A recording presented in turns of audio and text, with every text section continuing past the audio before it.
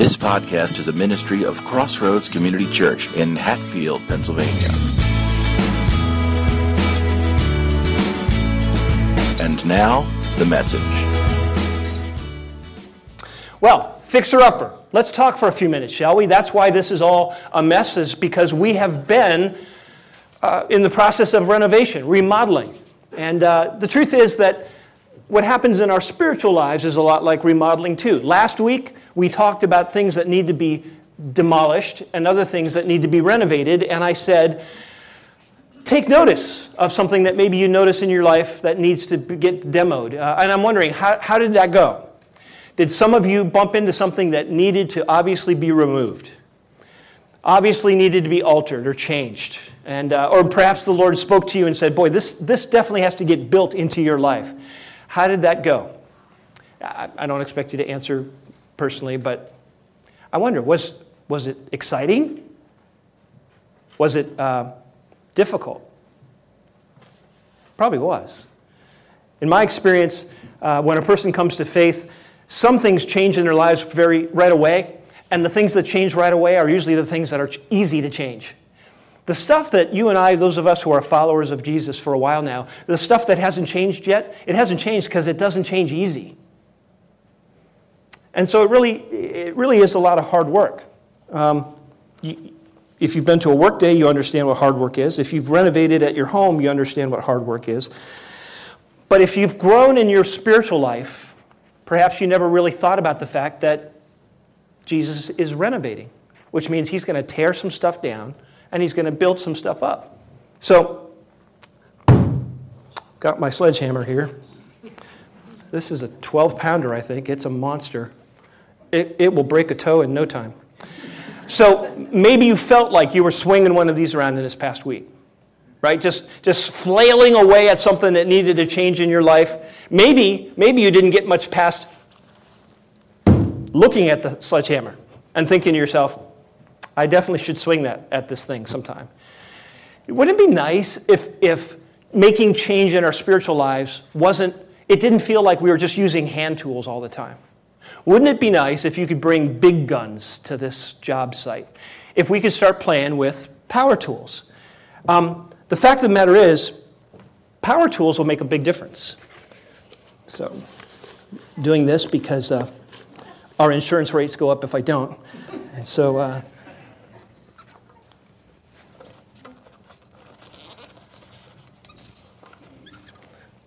way to go, Dan.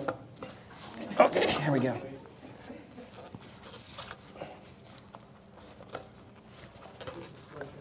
Yeah, really, I'm back to... Okay, well, come make it work, buddy. So, we've probably got enough pressure in there, but if you know anything about power tools, like, they're a little noisier than what you're used to. Maybe even the big stuff, right?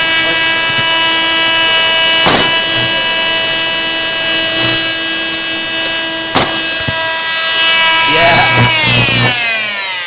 So you understand, power tools make coming to work days more fun.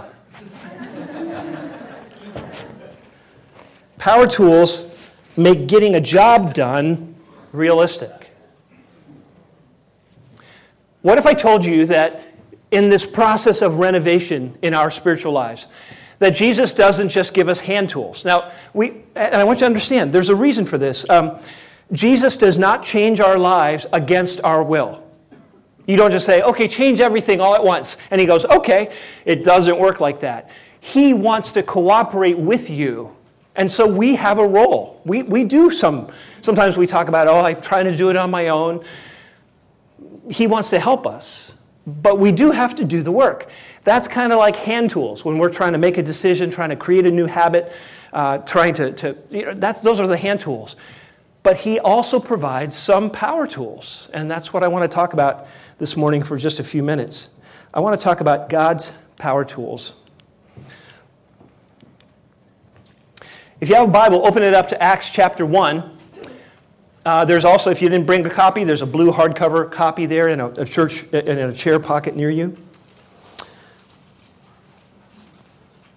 Jesus promised to provide power tools for our spiritual renovation. This is what he said in Acts 1, starting in verse 7. And he said to them, "It's not for you to know the times or dates that the Father has set by his own authority, but you will receive power when the Holy Spirit comes on you, and you will be my witnesses in Jerusalem and in all Judea and Samaria and to the ends of the earth." Jesus knew that to get the work done that needs to be done in our lives, it would take power tools. Now, we see high tension lines all over. I've got some right in my backyard. And those high tension lines carry anywhere from 66,000 to like 750,000 volts. Like, it's just amazing. Totally unusable to us. For us to benefit from that much power, it has to come down a conduit of some type and come through a transformer and get it down to that 110 volts so that we can use it without like burning ourselves to a crisp. The Holy Spirit takes the power of God and makes it available to us for life change. He can provide the power. So you say, okay, that's great. How do I tap in? What can I do to tap in to that power? And the answer is actually pretty easy. It's called the not walk. The not walk. Say that together. Ready? The not walk. That was weak. Ready? Here we go. The not walk. It is. You're thinking, oh, come on, it's a gimmick. I'm serious. God said we can tap into his power through the not walk. Open your Bibles to Ephesians 4. And we're going through this quickly. This deserves weeks of study. And in your bulletins, you have some notes if you want to take a few notes. And on the back side of that, there's a number of questions that you could perhaps pursue on your own, even better with a small group or with someone, things to discuss. This deserves some digestion. But in Ephesians 4:30, we read this. "And do not grieve the Holy Spirit of God, with whom you were sealed for the day of redemption." The first not is grieve not. Actually, the old King James used to put it in that order. Grieve not the Holy Spirit. But the first not is grieve not. See, I want you to understand how this works. If we don't understand what sin does to this power system, then it won't work right. It's like putting gas where your oil goes in the machine. It just does not turn out well. And I've got stories, but I'm not going to share because I don't want to embarrass myself. You see, sin kills the power of God. It offends him. The Spirit of God, who is a person, can't respond. He has to pull himself away. Now, what's interesting is when we sin, the Spirit of God doesn't withdraw from us. He doesn't go away. Like, wait, come back. He doesn't leave us. It feels like that. But the Scriptures don't teach that he actually goes away someplace. But he is grieved by sin. It breaks his heart. Now, I don't know if someone close to you has ever broken your heart. Even after you were crystal clear, please, no matter what, don't do such and so. And they go right out and do such and so. What's the nature of your relationship with them after that? Now, okay, we're talking about our children here probably, but okay, but let's try to keep it general, right? Generally, we don't kick them out. We're tempted. We might even threaten, right? But we love them. We don't say to them, "I never ever want to see you again." Well, okay, we might have even said that, but we don't mean it. But is our relationship the same? No way. When someone grieves you by doing exactly what you ask them not to do, there's a break in that relationship. Understand what happens with you and the Holy Spirit. Up until that point, he's been working in you to change you. But when we sin and grieve him, he has to stop working in us. And now he has to start working on us. Suddenly, he's got to change this thing that's in the way. It breaks and changes the relationship. Now, he's pleading with us. He's convicting us. He's trying to bring some renovation to that thing that's blocking his power coming through. So to access the power of the Holy Spirit, he has to get us to deal with sin. What's the fix? What's the cure for sin? In one word, confess. In 1 John 8 and 9, we read this. If we claim to be without sin, we deceive ourselves, and the truth is not in us. Have you ever been around somebody who's not especially self-aware? You're like, who do you think you're kidding? No, you don't. Like, oh, no, I'm pretty much always on key. You just, no, he says, I'm a safe driver. Right? So if we say we don't have sin, who are we kidding? He says. But if we confess our sins. By the way, if you're looking for a definition of confession, consider that in this passage, deceiving ourselves and pretending like we don't have sin is the opposite of confessing. Confessing our sin, it's not so much of what comes out of our mouth, although we could talk about that. It's the difference between unaware and aware. Making excuses for ourselves versus seeing it from God's perspective. If we confess our sins, He is faithful and just to forgive us our sins and to purify us from all unrighteousness. It makes perfect sense. When someone does what you've asked them not to do,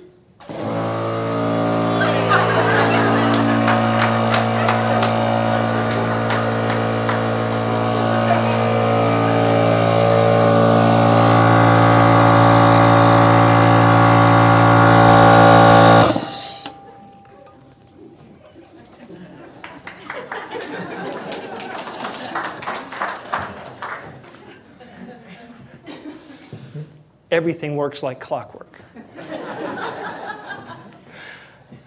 When someone does something that you have asked them not to do, and it's not some small thing, it's someone that you deeply care about, and what you asked them about was very important, almost life and death. When there's that much at stake, and they have ignored you and done what you said not to, what is it that you want from them?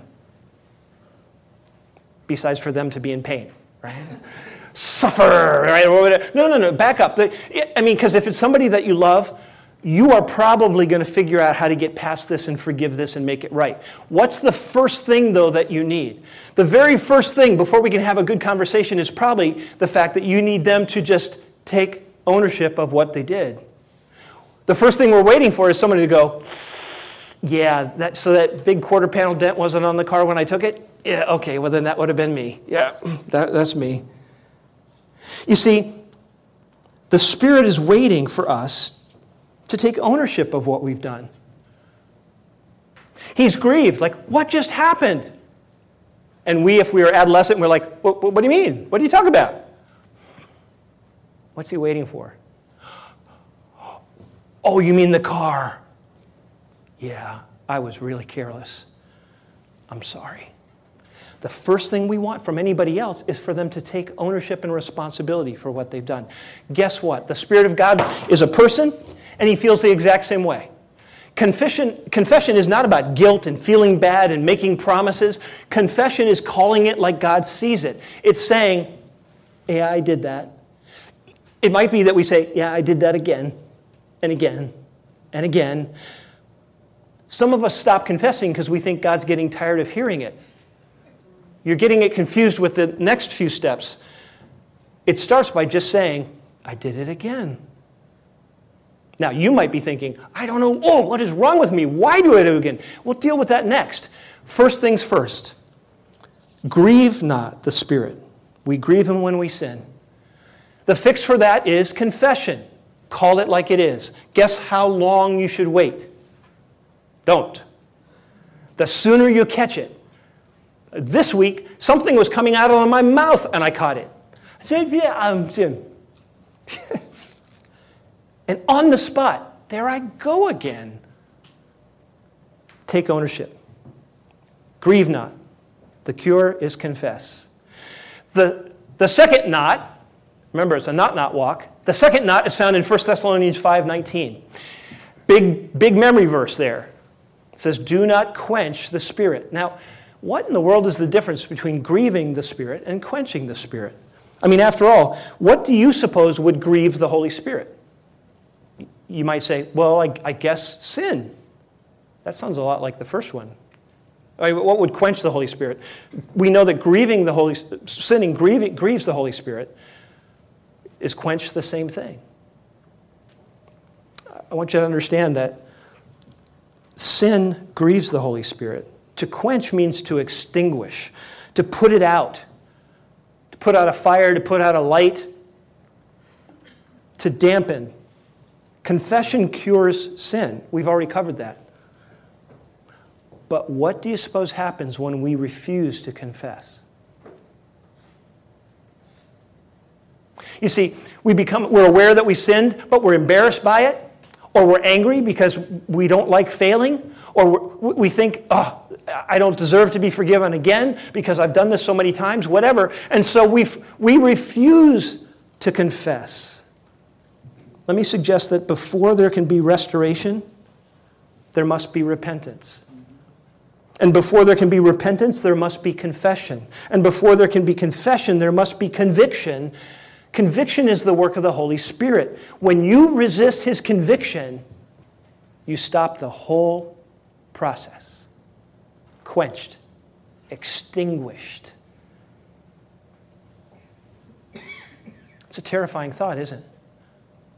The God of the universe loves us. Jesus Himself died for us. He is in the process of redeeming us and renovating us.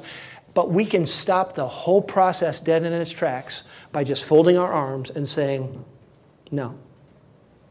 I hate conviction. I hate feeling bad about myself. I hate doing the same things over and over. You know what? Nope. And all the work on this job site comes to an end. Quenching is terrifying. When we sin, we grieve the Holy Spirit. Grieving the Holy Spirit can be remedied by confession. But when we refuse to confess, when we refuse to take ownership, then we quench His work completely. The cure for quenching, in one word, yield. Yield. Listen to Romans 6. Starting in verse 13, it says, do not offer any part of yourselves to sin as an instrument of wickedness, but rather offer yourselves to God as those who have been brought from death to life, and offer every part of yourself to Him as an instrument of righteousness. The cure for quenching the Holy Spirit is to stop it. As Dr. Bob Newhart would say, stop it. If you know that routine, just stop it. But how do you stop it? It's with this, it's a thought. I have been resisting you, and I was wrong. Confession. And I yield my will to yours. I yield my plans to yours. I yield my hopes to yours. You're the boss. You're the boss. I had planned on getting that job. I thought it was the perfect job for me. The door just slammed in my face. And I am so upset and angry, and I don't understand why you would... But you're still in control, so I yield my future to you. The cure for quenching the Spirit is yielding. Many of you are familiar with Romans 12. Listen to it from this perspective. Therefore, I urge you, brothers and sisters, in view of God's mercy, that you offer, yielding, that's the word, offer your bodies as a living sacrifice, holy and pleasing to God. It's your true and proper worship. Quench not. Don't quench the Spirit by resisting His convicting work. If something isn't right in your life, He's leaning on you. We tend to push back, and He says, stop and just yield. Now, quench not and grieve not, those are both two negative commands. Stop doing this, stop doing that. Confess, and yield. That's the cure. But what's the positive command? Well, first of all, remember what this process is called? It's called the not walk. Say it together. Ready? Not walk. So what are we missing? The walk. Galatians 5:16. Paul writes to the Galatian churches, "So I say, walk by the Spirit, and you will not gratify the desires of the flesh." Walk by the Spirit. Now, the idea here is simply walking, not so much physically, although physically walking still reflects this truth. It's living our lives. It's the process of everyday's tasks, decisions, challenges, achievements. It's not a single act. Walking through our lives is a series of daily decisions. You went through a series of decisions just to get here this morning. What Paul is saying is, live your daily life with a specific relationship to the Holy Spirit. Now, for some of us, we've never really thought of it this way. Imagine if every time you're tempted to sin or you sin, you become aware of it and you confess it. What if it wasn't on the books more than 2 minutes and it got cleared? What if that was a habit in our lives? And then what if every time we're tempted to get stubborn and say, I'm sick of what you're doing in my life, we stop and we yield to Him? What if we were not grieving the Spirit and not quenching the Spirit? If you could live like that for a day or a week or a month, what kind of progress do you suppose the Spirit of God would make? We begin to walk by the Spirit. His mind begins to influence our mind. We begin to live thinking more and more like He thinks. Let me just stop for a second. Is that actually what you want, believer? Is it your goal? I'm so tired of struggling with this temptation. I'm so tired of struggling with this habit. I wish it wasn't even as attractive to me as it is. That's exactly what happens as you walk by the Spirit. By the way, living in that way, walking by the Spirit, it produces something in your life that is unparalleled. It produces a life that's filled with confidence. Ephesians 3:12 says, "And in Him and through Him, through faith in Him, we may approach God with freedom and confidence." John said something similar in 1 John. He says, "Dear friends, if our hearts condemn us, do not condemn us. We have confidence before God." Hebrews talks about approaching the throne of God with confidence. Can you imagine what it feels like to know that you and God are good? Not perfect. No, not perfect. In fact, I sinned 3 minutes ago. But 2 minutes ago, I confessed. And about a minute ago, I thought about stopping this whole confessing thing. And I thought, not doing that. And I yielded back to the Lord. I'm good. Can you imagine? Did you know that it is possible to live in a right relationship with Him and the kind of confidence that brings? What does this look like? Ephesians 5 says something that's kind of interesting. Ephesians 5:18 says, "Don't get drunk with wine, which leads to debauchery. Instead, be filled with the Holy Spirit." Interesting that the comparison is between being drunk and being filled.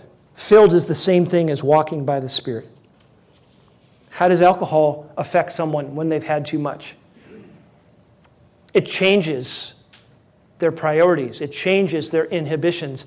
It alters their judgment for good or ill. What Paul's saying is something similar happens to those who are filled by and walk in the Spirit. That increasingly they are affected by what God thinks. Now, how do we get a hold of this? What should you and I do if you know Jesus as your Savior? We know to take care of grieving, we confess, and to take care of quenching, we yield. But this walking thing, being filled with the Spirit, how do we do that? Well, if you want to be loved, who doesn't want to be loved? If you want to be loved, then you have to be lovable. Makes sense. If there is someone out there who wants to love on you, and I don't mean like cuddly, cute, although that's fine too. They want to love you. They want to give that affection to you, but you have to be lovable. You have to receive it. Have you ever tried to show affection to someone and they will have nothing of it? It doesn't work. If you want to be loved, you must be open to receiving that affection. Thank you. Wow, I didn't know. Yes, you have to be lovable. Guess what? The Spirit of God wants to fill you, but if you are to be filled, you must be fillable. You have to be fillable. You have to be ready to listen, to hear Him, to say, I welcome this. I'm ready to be changed. I want to be influenced by you. There have been people in my life, and in circumstances, there's questions, and we need some wisdom, and we would ask them a question, and they would pause. Well, you know, and the next thing that came out of their mouth, something that had never entered my mind before, just insightful, godly wisdom. How do you do that? It's the result of living fillable. They're not super spiritual. They're just fillable. The Spirit can send and fill and guide as much as fast or as slow as He wants, but I'm here ready to be filled. If a person is filled with anger, then anger controls their life. If a person is filled with greed, then greed dominates her life. And if we are filled with the Spirit of God starts to dominate our lives. Now again, it's not that you need more of the Holy Spirit. In fact, I guess the best illustration is kind of like a third rail, on the rail system. They got that third rail. There's no lack of power in that third rail. The Spirit of God is just as powerful today as He was yesterday. If He feels like He's far away, He's not. He's just as powerful. But the issue with the third rail is contact. You've got to make strong, solid contact with that to gain the power.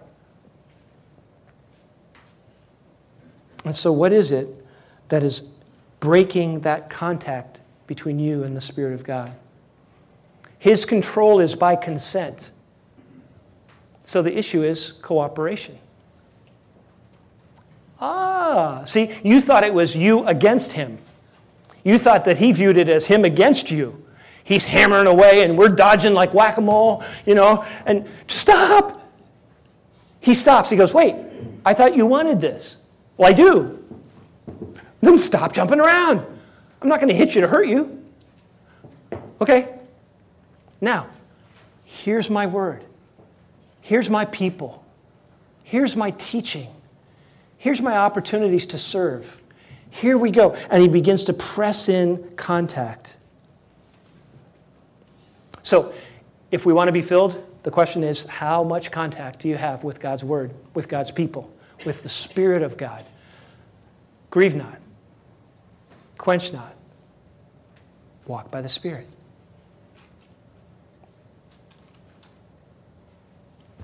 Nah, can't be that simple. Can it? I dare you. I dare me. In the next week, let's try it. Every time you become aware of sin in your life, stop with all the, oh, no. You think that's spiritual. It's not. Just stop it. You understand, I just feel so bad. It doesn't help at all. Stop. Do one thing. Confess it. There it goes. I was angry again. There's the greed again. There is the impatience again. And again. In fact, I'm getting impatient talking to you about my impatience.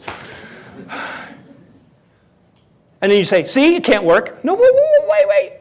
It is working. You're aware. How much longer do you expect me to do this? Careful. How much longer do you expect me to do this? Sorry, I am not going to resist you no matter how long this goes on. Just keep pointing it out. But you and me both, we would both like this to change. What do you want?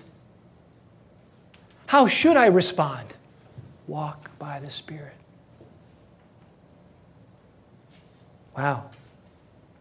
Had somebody tell me once they were struggling at work, being impatient with a coworker, and they really tried this, and they came, I said, how'd it go? And I said, well, I think it was progress, I'm not sure. I dealt with the sin, I kept identifying it, and I was going to do it as long as it took. And when it came to walking by the Spirit, I was waiting for the right thing to say, and instead, I got nothing. I said, what'd you do? He says, so I just shut up. Sometimes, that's a great first step. Imagine that. It wasn't that the Lord didn't speak. He said, is this possible? Does this sound attractive? Then I dare you. Try the not walk this week. That's bringing the power to God's renovations in your life. Let's pray.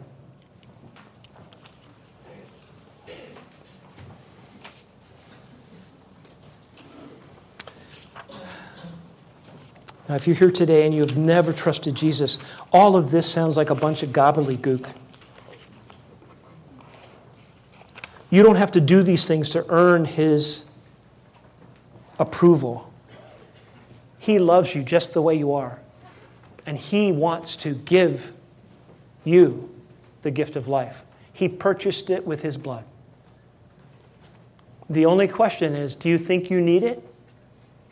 And if so, what would stop you from receiving it? But if you're a believer, can I suggest that somehow we get convinced by the culture around us that it is perfectly okay to live spiritually anemic lives? And I just want to suggest that that's not what God intends. The alternative isn't being some self-righteous jerk. The alternative is to actually just let God do His work, and we're humble. The people that I know that seem the most spiritual are the ones who talk to me most about their sin. But their sin sounds so much more attractive than my sin. Boy, you're struggling with that? That would be a great day if that's all I struggled with. Is it possible? There's only one way to know for sure, believer. No one will do this for you. Only you can respond to the Spirit of God and say, I'm going to give this a chance. Lord Jesus, here we are as your children. I ask simply that you would work in each of our hearts and lives. That you would help us to become aware of sin in our lives. That we would respond with confession, regardless of how often it happens. That when we get sick and tired of this struggle with sin and we're tempted to tell you to stop, that we will resist that temptation and continue to yield to your work. And then as we start to look for the alternative, there must be something better than this. We would listen to your Spirit. That we would walk, that we'd make daily decisions, those little decisions, based on what would honor you most. And our prayer is that as we do that, that you would actually renovate us from the inside out. We ask it in Jesus' precious name. Amen. Thanks for listening. Intro music by bensound.com. Visit us online at crossroads-cc.org.